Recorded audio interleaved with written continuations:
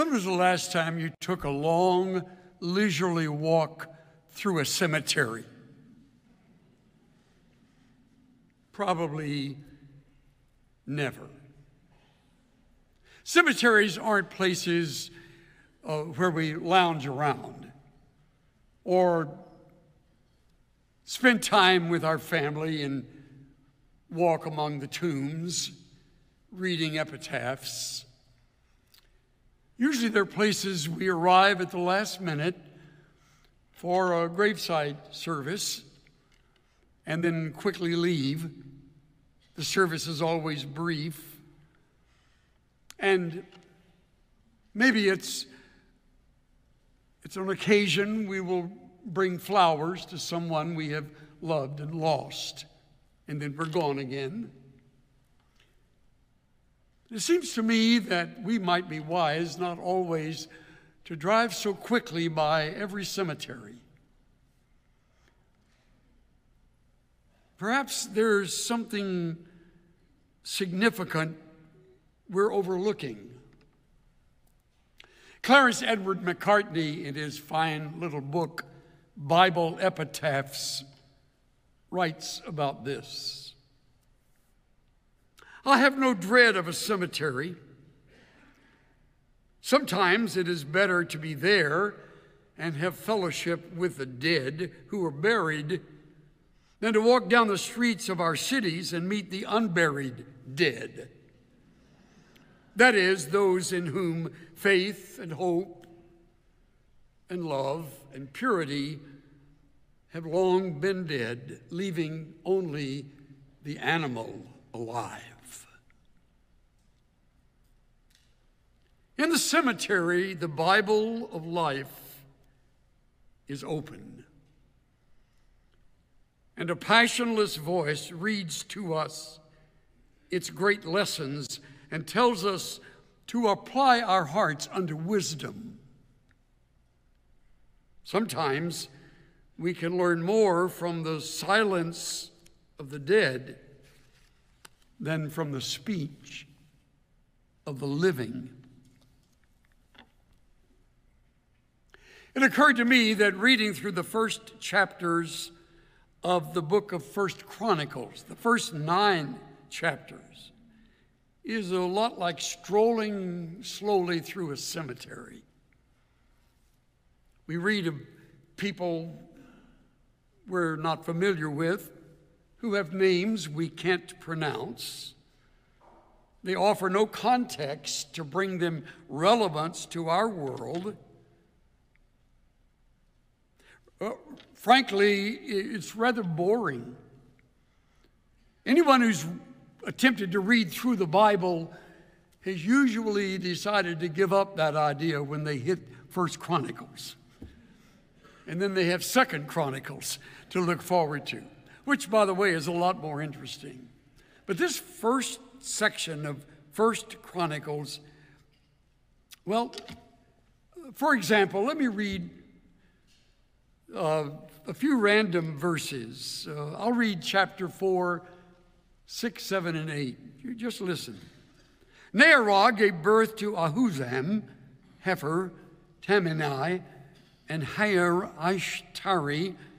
Helah gave birth to Zareth, Izhar, Elnan, and Kos, and who became the ancestor of Anub, Zobibah, and all the families of Arathel, son of Harum. Period. See what I mean?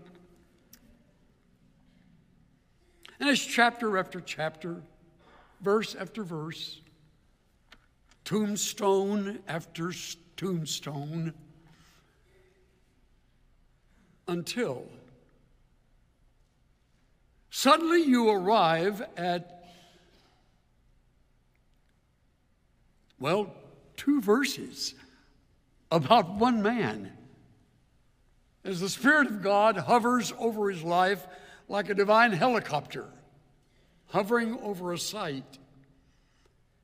And we realize this must be a treasure a treasure worth discovering, examining, and appreciating. Otherwise, why would the Lord pause in the midst of all of those unknowns and expand one life? J. Oswald Sanders, in his fine book, A Spiritual Clinic, writes, "When God troubles to preserve the epitaph of one man out of millions and gives it in such concise and meaningful language, we can be certain that it will repay detailed study." Well, I took Oswald Sanders at his word, and for the last week, a little more, I have attempted to unearth, if you will, exhume the treasure found in verses 9 and 10 of 1 Chronicles chapter 4, and indeed, there are things worth discovering. A couple of thoughts come to mind before we even get into the verses themselves. And the first is, obscurity need not overshadow any life. If anyone emerges from obscurity, the man we're considering today is the classic example. Never mentioned before, never mentioned again, like a meteor across the night sky. His name is suddenly flashed into the scriptures and never again, never to return. But he was a man who prayed with boldness, in spite of the fact that his life had come from obscurity. Now, I think I speak to some who understand coming from obscurity. I certainly do. Remember, I'm from El Campo, one of the great sights of Texas. Well, I'm at least not from Muleshoe or Dime Box or Booger Holler, one of my favorite places, and I'll stop there. You may be from one of those places, and it isn't funny, except to everybody else. It's obscure. I mean, if you want to see El Campo, you got to pull off the freeway or you'll blink and miss it. But then when you pull off, you want to get back on the freeway and just keep going, or wherever you're from. Obscurity. But it need not overshadow our lives. Let's not let it. We won't let it overshadow Jabez. Here's the second. Disabilities need not limit our vision. You say, where do you get that? Well, as you will see, he had a very unusual name. And it could very well include a serious disability, like the one you struggle with. Now, not all disabilities are as obvious as Johnny Erickson taught us, or the man I met at a national conference this past summer, who has no arms and no legs and sits on a very unusual little chair that's been prepared for him, literally no arms, no legs, personality scintillating, full of life, enthusiasm. In fact, one of the things he does, he holds high school assemblies, and the kids pack out the auditorium to hear him as he somehow gets up on the stage and gets up on this little chair and tells them that life is worth it, regardless. And do they listen? Disabilities need not disqualify anyone. But I'm getting ahead of myself. Let me read verses 9 and 10 again, just to refresh our minds. There was a man named Jabez who was more honorable than any of his brothers. His mother named him Yavez. The Hebrew says Jabez. It's rendered in English. We'll look at the meaning in a moment. Because his birth had been so painful. He was the one who prayed to the God of Israel, "Oh, that you would bless me and expand my territory. Please be with me in all that I do and keep me from all trouble and pain." And God granted him his request. Period. That's it for Jabez. Biblically speaking, you would pass right over it if you didn't allow what is written to grab your attention and give it some study.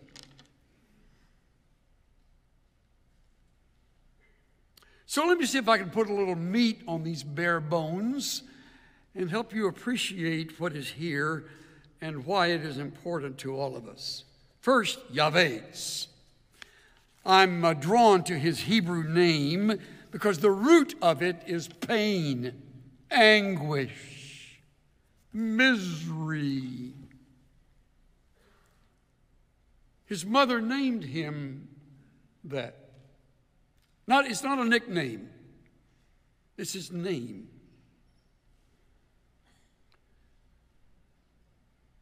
We're not told why. So we're left to speculate. We need to be careful with that.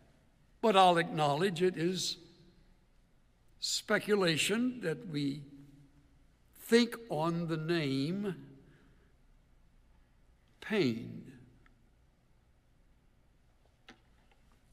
Why would she name him that? I think every mother hearing me right now would say, well, I'll tell you, labor and childbirth, it's a painful experience. It's true. In fact, it is so true and so obvious that that wouldn't be the reason.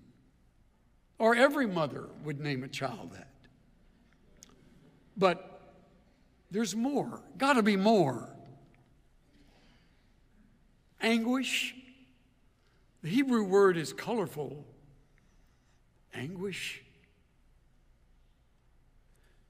So there was something about his birth that was anguishing, painful. It brought misery. Maybe her husband died during the 9 months she carried him. And she birthed him as a single mom and reared him as such, along with a house full of other children. Could it be that she already was struggling, having enough income to feed the family, and now along comes another? Maybe they were at war at that time. It does happen. It seems as best to place it in the context of the conquest of Joshua moving into Canaan and establishing their land among the Jews there in Canaan. Maybe there was a battle going on. Maybe her husband was killed in the battle. Maybe a couple of her children that were older. And here she has this birth. And without being too dramatic, it just may be that he was not expected. And the conception came as a surprise. And she wasn't ready for another child. Already had a house full. My grandmother was from a family of 19. I call that a litter. That's a lot of kids. I don't know how many Jabez's mother had, but she had a lot, and maybe she didn't want to have another. Maybe you were not planned. Welcome to the club. I wasn't either. In fact, early on I was told you were a mistake. I kind of like that. Kind of makes me different. The others are planned. I just am here. That's what you get for messing around. I'm here. Hi. My mother told a very cute story as I was growing up. She and my dad visited his mother. I never knew her. She died before I was born, but my mother was carrying me when they visited my dad's mother. She was a tough Southern woman. I understand she stood about 4 feet 8, weighed about 80 pounds, dripping wet. And she spoke her mind. And she watched as my mother was busy with one child still in diapers, a little girl, and then a year older son, just barely out of diapers. And here she is waddling along with me in her belly. And my paternal grandmother looked at her and said, "Earl, come here." My dad, he stood about 6'1", 6'2". He said, "Yes, ma'am." And she said, "The Bible says to multiply and fill the earth," but he never expected one woman to do it all. "Leave her alone." And he goes, "Yes, ma'am." I think he did. I'm the last child that they had. But maybe it isn't funny. Maybe your not being wanted led to abuse. Thankfully, mine didn't, but maybe yours did. An unwanted child is often a mistreated child. It may have been Jabez's background. We don't know. I think of his growing up as a little boy named Payne. Hi, can Payne come out and play? All your life, you're left with that handle. How about in school? Okay, Payne, it's your turn. Payne. Payne. But she deliberately named him that. Don't tell me it didn't bother him. I have reason to believe it haunted him.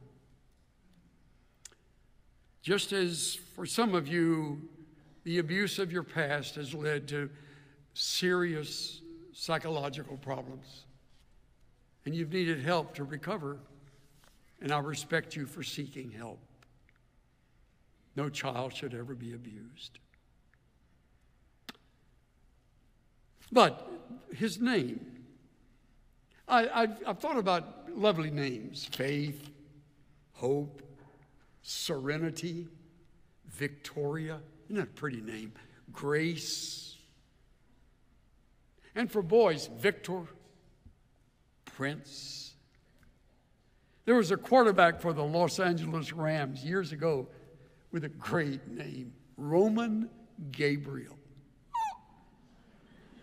What's a quarterback playing football doing named Roman Gabriel? What a great name. Here's Payne.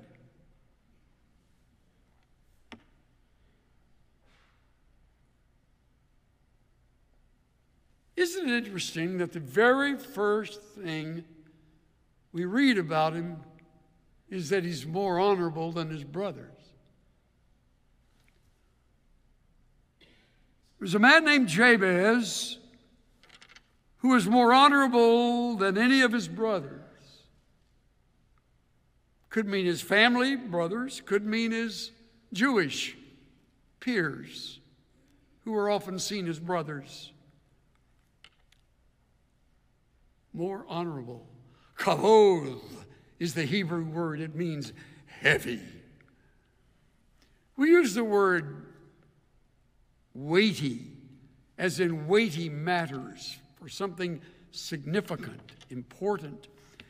In fact, this particular word is used in Numbers 22:15, translated distinguished. Isn't that interesting? More distinguished. Now we're getting somewhere. more than his peers.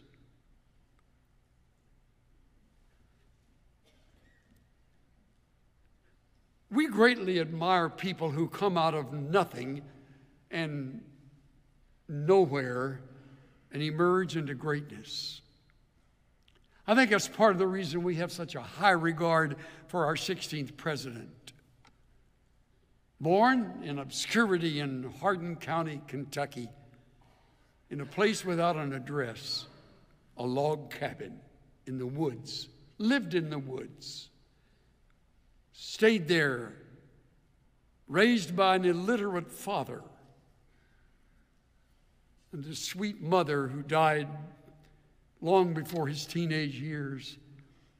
In fact, he helped his dad build the coffin in which she was placed. I've always thought that was a touching thought. And laid on the mound where they buried her, crying his heart out. His dad left him and his sister as he went to find a wife to help with the children. And he left the children alone. The wife says when she came back and found the children, she was a fine lady, she came back and found them barefoot. They'd never had shoes. Living, as she put it, like little animals in a cage. Hardly made it through the second grade. Taught himself to read and write, and thanks to his mother, had a built-in interest in it, becoming self-educated, and can you believe it, studied law and passed the bar and practiced it in Illinois and became the President of the United States, our greatest president. From nothing, more honorable than his peers.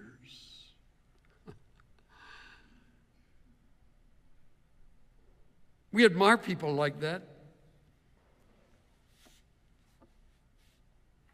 And so for some reason, I'm drawn with admiration to a boy named Paine, who the writer says outstripped his brothers by distinguishing himself, unlike any of them, more honorable than they.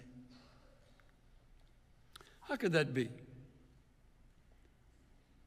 How could that have happened? What was it that caused Jabez to reach such admirable heights?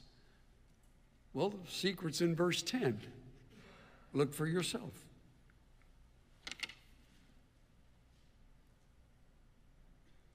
He was the one who called out. Literally, the Hebrew reads, cried out. He cried out to God. There's a desperation in it. He needed God to come to his rescue, to be for him what no one else has ever been. So he cries out.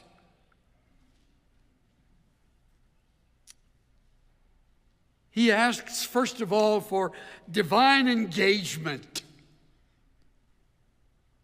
Oh, that you would bless me. Your Bible may include the word indeed. It isn't in the Hebrew text, but it's the way translators try to make the meaning, the syntax of the Hebrew come to life. For this particular prayer includes what is called a particle of wishing. I'd never seen it before. One of my sources revealed that. It's a rare expression when combined with the intensive form of the verb, reveals a person who desperately wants something. Oh God! Oh God! I desperately need you to be engaged in my life. Bless me with an overwhelming blessing. Perhaps he's surrounded by mediocrity or mockery. And he rises above it in his prayer life and he says, oh, that you would come to my rescue Engage yourself in my life. I long for you to break through the cloud that has covered me and the pain and the shame that has surrounded me since birth. You can do that, God. And I call out to you. I watched on YouTube just this last week on my iPhone. I had a few extra moments, and it talked about a rescue at sea, where this particular Coast Guard rookie made his first save in heavy wind and waves as he came upon a sailboat that had capsized. And there was a man crying out for help. And this drop happens, as you've seen from a helicopter.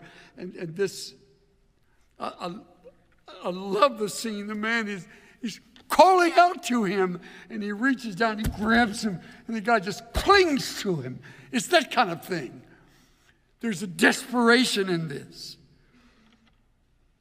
I've endured these things. I've gone on year after year, but now, Lord, I turn it over to you. I ask for divine engagement in my life. And I don't simply pray it, I cry out for it.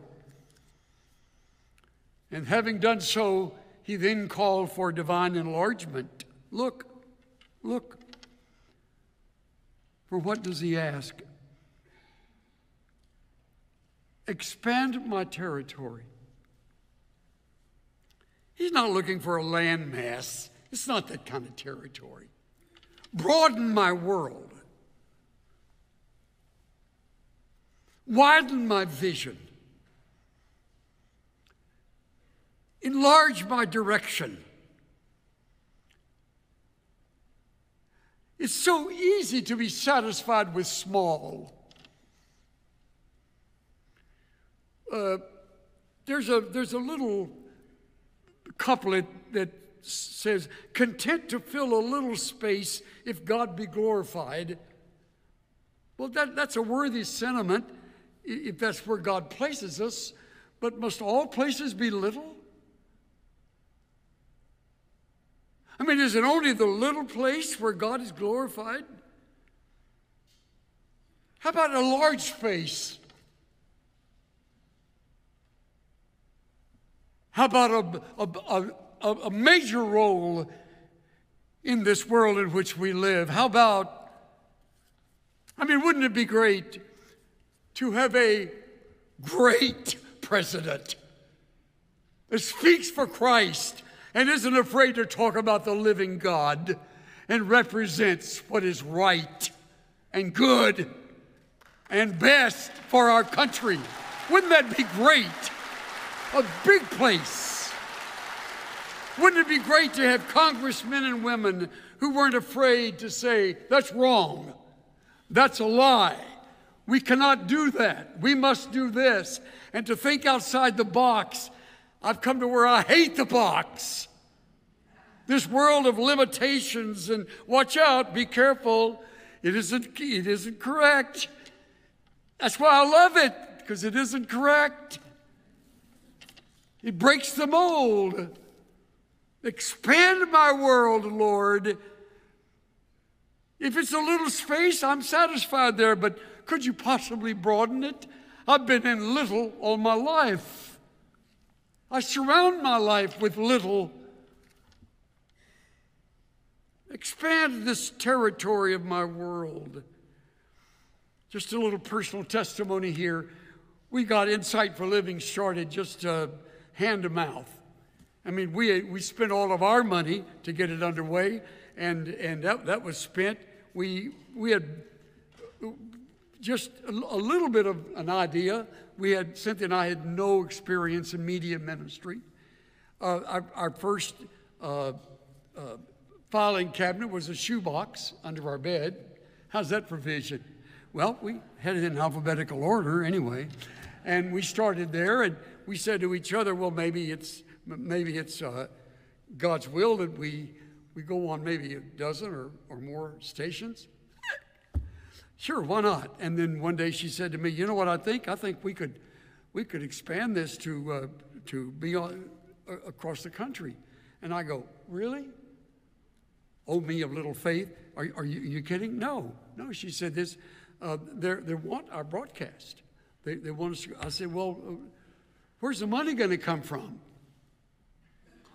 Well, I think last time I checked, we have a God in heaven who will provide for our needs. You know, at the very first time we found ourselves in serious need, we had, I think, 3 on the payroll, maybe 4, and we had to make payroll. It was about 70,000, 71 or something like that. And the first month, God sent in 75,000. And I go, oh, man, it's great. I was the one who said, where's the money going to come from? And then it enlarged further. And then he brought in more. And then it went further. And then we moved internationally and we began to open up headquarters in Canada and then Australia, English speaking. And maybe we could go to into Europe and get in the Arabic speaking areas, and then South America and Romania.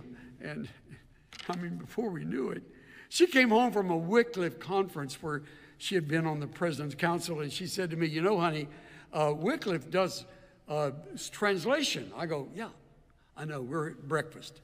And she's just talking about what she had picked up while she was at the meeting, and she said, you know, their desire is to get into all the world and to translate the Bible into the language of those local areas and the vernacular of those areas. And she said, isn't that a great thing? I said, yeah, that's wonderful. She said, we need to do the follow-up. And I go, honey, that's worldwide stuff. She said, I know. I've got the idea that we ought to call it Vision 195. I learned while I was away there are 195 countries in the world. So let's plan on reaching 195 countries. Pass the eggs and the bacon. Let's just wait a minute. She says, no, I'm not going to wait a minute. We're going to do that. And now that's our motto. When you walk in, you need to visit the new building over here where we have a marvelous gallery of the nations.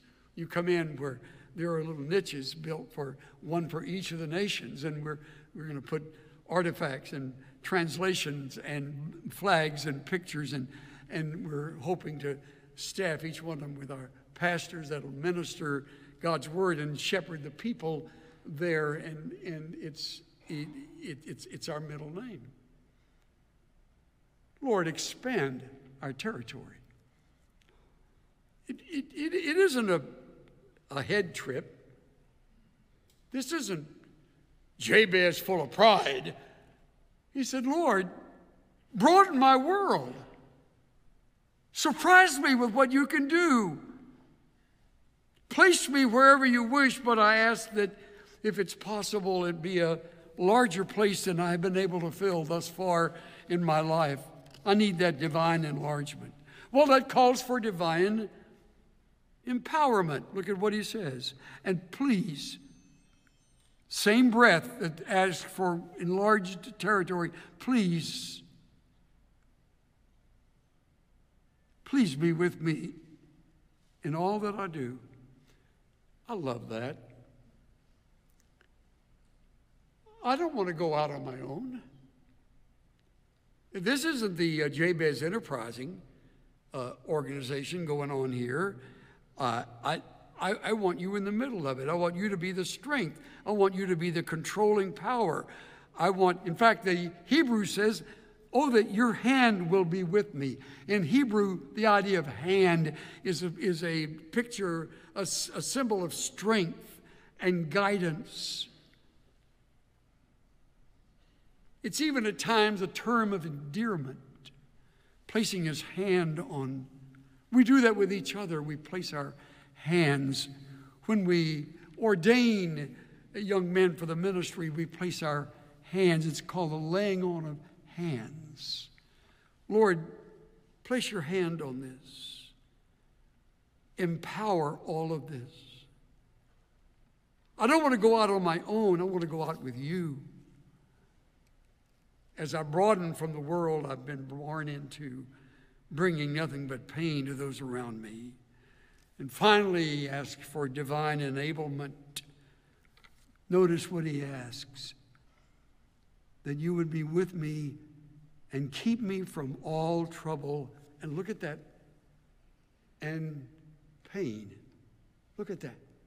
It's a play on words with his name. I've been pain all my life, but I pray that what you do in my life will be such a guiding presence and such a protective power and such an obvious work from your hand that clearly, Lord, I will outlive my name. I will get beyond the shadow that has hovered over me as long as I can remember. Don't let me live up to this name that has brought shame and heartache to me. And God granted him his request. Look at that. No guilt. No, Jabez, no, watch out. None of that. God heard his prayer, and like that Coast Guardsman that came down and rescued, God came to his rescue and said, I'm here. I'll grant you this, your request. How he did it, we're never told. Where he used him is not in the record. But you can be sure when it says God granted him his request, it means exactly that.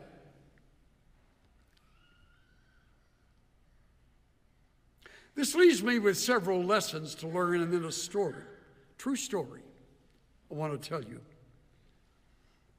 The first lesson is a struggling start doesn't necessitate a limited life. I don't know your story. Most of you, I do not know, and those watching our presentation today, I don't know any of your stories, but quite likely you have lived a limited life. You've been told by many what you can't do, what you shouldn't do, what you ought not do, what you should not be involved in. That's a struggling start, but it limits your life if you let it. Jabez wouldn't let it. Doesn't necessitate a limited life unless you allow it to. Here's the second. No amount of success is safe without God's presence. That's why he says that you would be with me. I want to walk with you each step. I want us to be in lockstep, Lord, so that when you open a door and I go through it, I want you to lead the way through it. I want you to open the door. I'm not going to manipulate this. The safety will come in your presence all the way. And so I ask for that. Stay with me. Stop me where I'm going I'm going too far. In the third lesson, when God blesses a life, there is no reason for guilt. Let me speak to a group of you I seldom address. A few of you may have quite a bit of this world's goods. I don't know who you are. Your wealth is between you and the Lord. Let's say you are very well healed. Maybe better off than your parents ever dreamed of being. Most of us live in homes nicer than our folks could imagine. But let's say you're unusually blessed. There's no reason for guilt. Your wealth isn't evil. It's given by God. He has prospered you. You've earned it the hard way. You've been honest and faithful, and look at what God has done. If you have more than you need, obviously, one of the things you can do with it is give it away. Be of help to others. I was just sharing with Cynthia a story I was told just this past week from a friend of mine who was having lunch with apparently a very wealthy individual, and they were talking about a particular need. And the man smiled and said, yeah, That'd be wonderful. I'd love to give them 15 million. It was almost an afterthought. I go, 15 million. How many zeros is that? But you know what? For those who are really, really wealthy, that's not a shock. The shock is in the giving of it. How unusual it is to find someone that wealthy, that generous. But how wonderful. Every ministry I'm aware of is able to be sustained by those who faithfully give their gifts, and on occasion, God brings in a large gift from someone who just has a heart for what they're doing. And it's just out of the blue. It's marvelous. So there's no reason for guilt. God is full of surprises, and he does great things and mighty things, and he's to be glorified in it all. Now my story. One of my close friends in ministry is a man some of you know. His name is Mark Young, Dr. Mark Young. Mark was born and raised in Putnam County, West Virginia, in the town of Hurricane. He taught me to say it right, because I said hurricane. He said, no, that's the way Yankees pronounce it. It's called Hurricane. Hurricane. Say it right. Okay, Hurricane. He's very proud of being raised in Hurricane, West Virginia. Had nothing. His dad was a banker in a moderate community and faithfully served there all of Mark's life, right there in Hurricane. He said to him one day, he said, Mark, you ought to think about going to college. You'd be the first one of 7 generations of Youngs that would ever graduate from college. Turned the light on in Mark's mind, and he, as a young man, thought, well, I could do that. And sure enough, he went to Marshall University and graduated, the first in 7 generations, coming out of nothing. Mark was a graduate of Marshall University. I forgot to tell you that his family is just a hilarious story after hilarious story. When he would go, I think it was his grandmother, when he'd go to visit her, she lives in a log cabin just beyond the holler. The holler, yeah. And he said, you can drive only so far, then you got to get out of your car and then you walk. You go down to a ravine and back up. And he said, you get near the log cabin, you hear, boom! It's a shotgun. And he goes, right, Granny, it's Mark. Boom! He said, she always shoots twice before anybody comes to visit her. And she said, is that you, Mark? Yep, that's me. So Mark comes out of the holler, and he makes his way up to this spotless log cabin where she lives her life, all alone. Has a garden, and one of the brothers brings food in on occasion, but mainly she raises her own food. He comes from that kind of background. And here he is, a graduate university. Now you might think, done. Nope, not Mark. So he realizes the Lord wants him in ministry, and he knew of a school in Dallas where he could get his training, so he came to a place called Dallas Theological Seminary, where he earned his Master of Theology degree. I mean, another 4 years.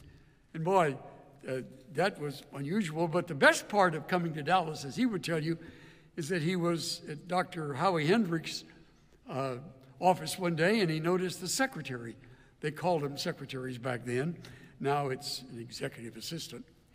But that's what she was. And Priscilla was there, and Priscilla caught his eye. And, well, long story short, they got married. Sounded like the way a guy would tell a story, doesn't it?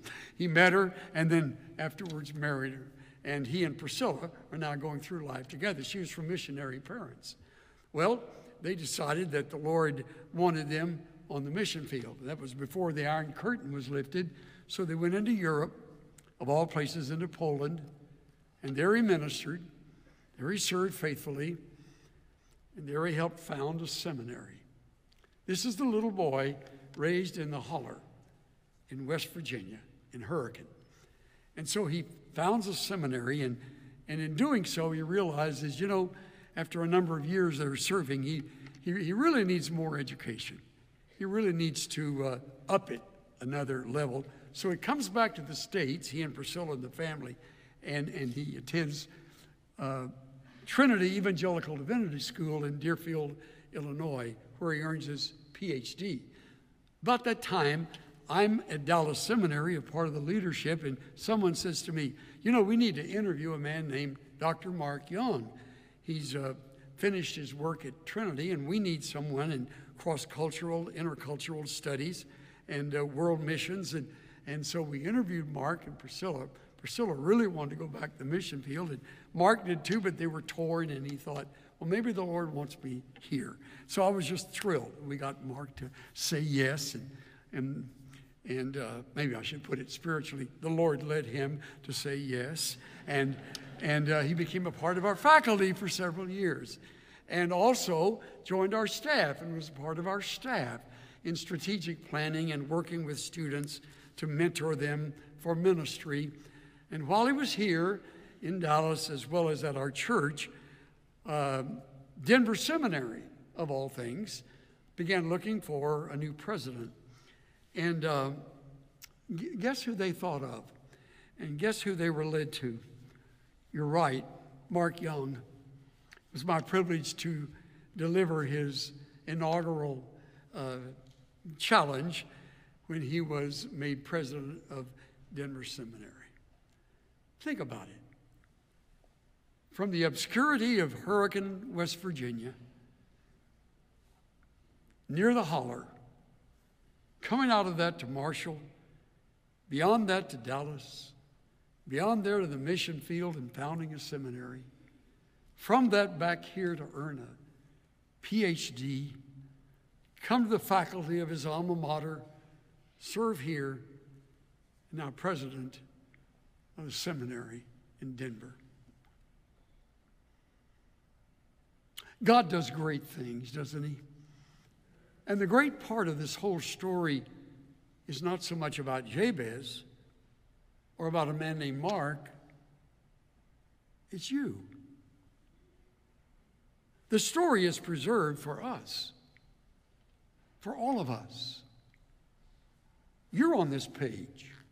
I know.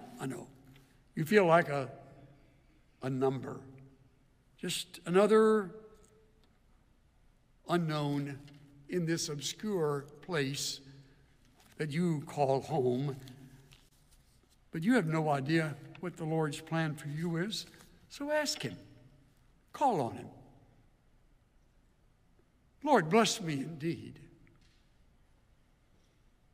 Enlarge my world. Broaden my vision. Give me the courage to act on faith and to go beyond the expected, that I might serve you and represent you in a way that not even my own parents would have ever believed.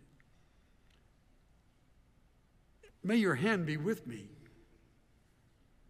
that it might not harm me and that I might not bring pain to you or to anyone else. Grant me my request, I pray. It's the integrity of a bold vision. I encourage you to develop it. Start today. Would you bow your head with me, please? My message has ended, but I think it really goes on for a while. Through lunch today, maybe through the afternoon, maybe overnight, or next week. Could it be that the Lord is prompting you to move from where you find yourself to where he wants to send you? Or if not sending you personally, using your gifts, financial or otherwise, to reach a broader world than you've ever reached. Don't limit it. Don't be afraid. Don't hesitate. God is ready to grant you such a request. If you've never met the Savior, of course, coming to the cross is the beginning point where you and he can get on speaking terms, shall we say. And you can begin to walk with him and know a relationship with the living God you've never known before. It all starts there. Come today to Christ. Thank you, dear Father, for speaking to us through a life we would otherwise have passed up and overlooked. Thank you for saying to us exactly what some of us needed to hear, for lifting us from the shackles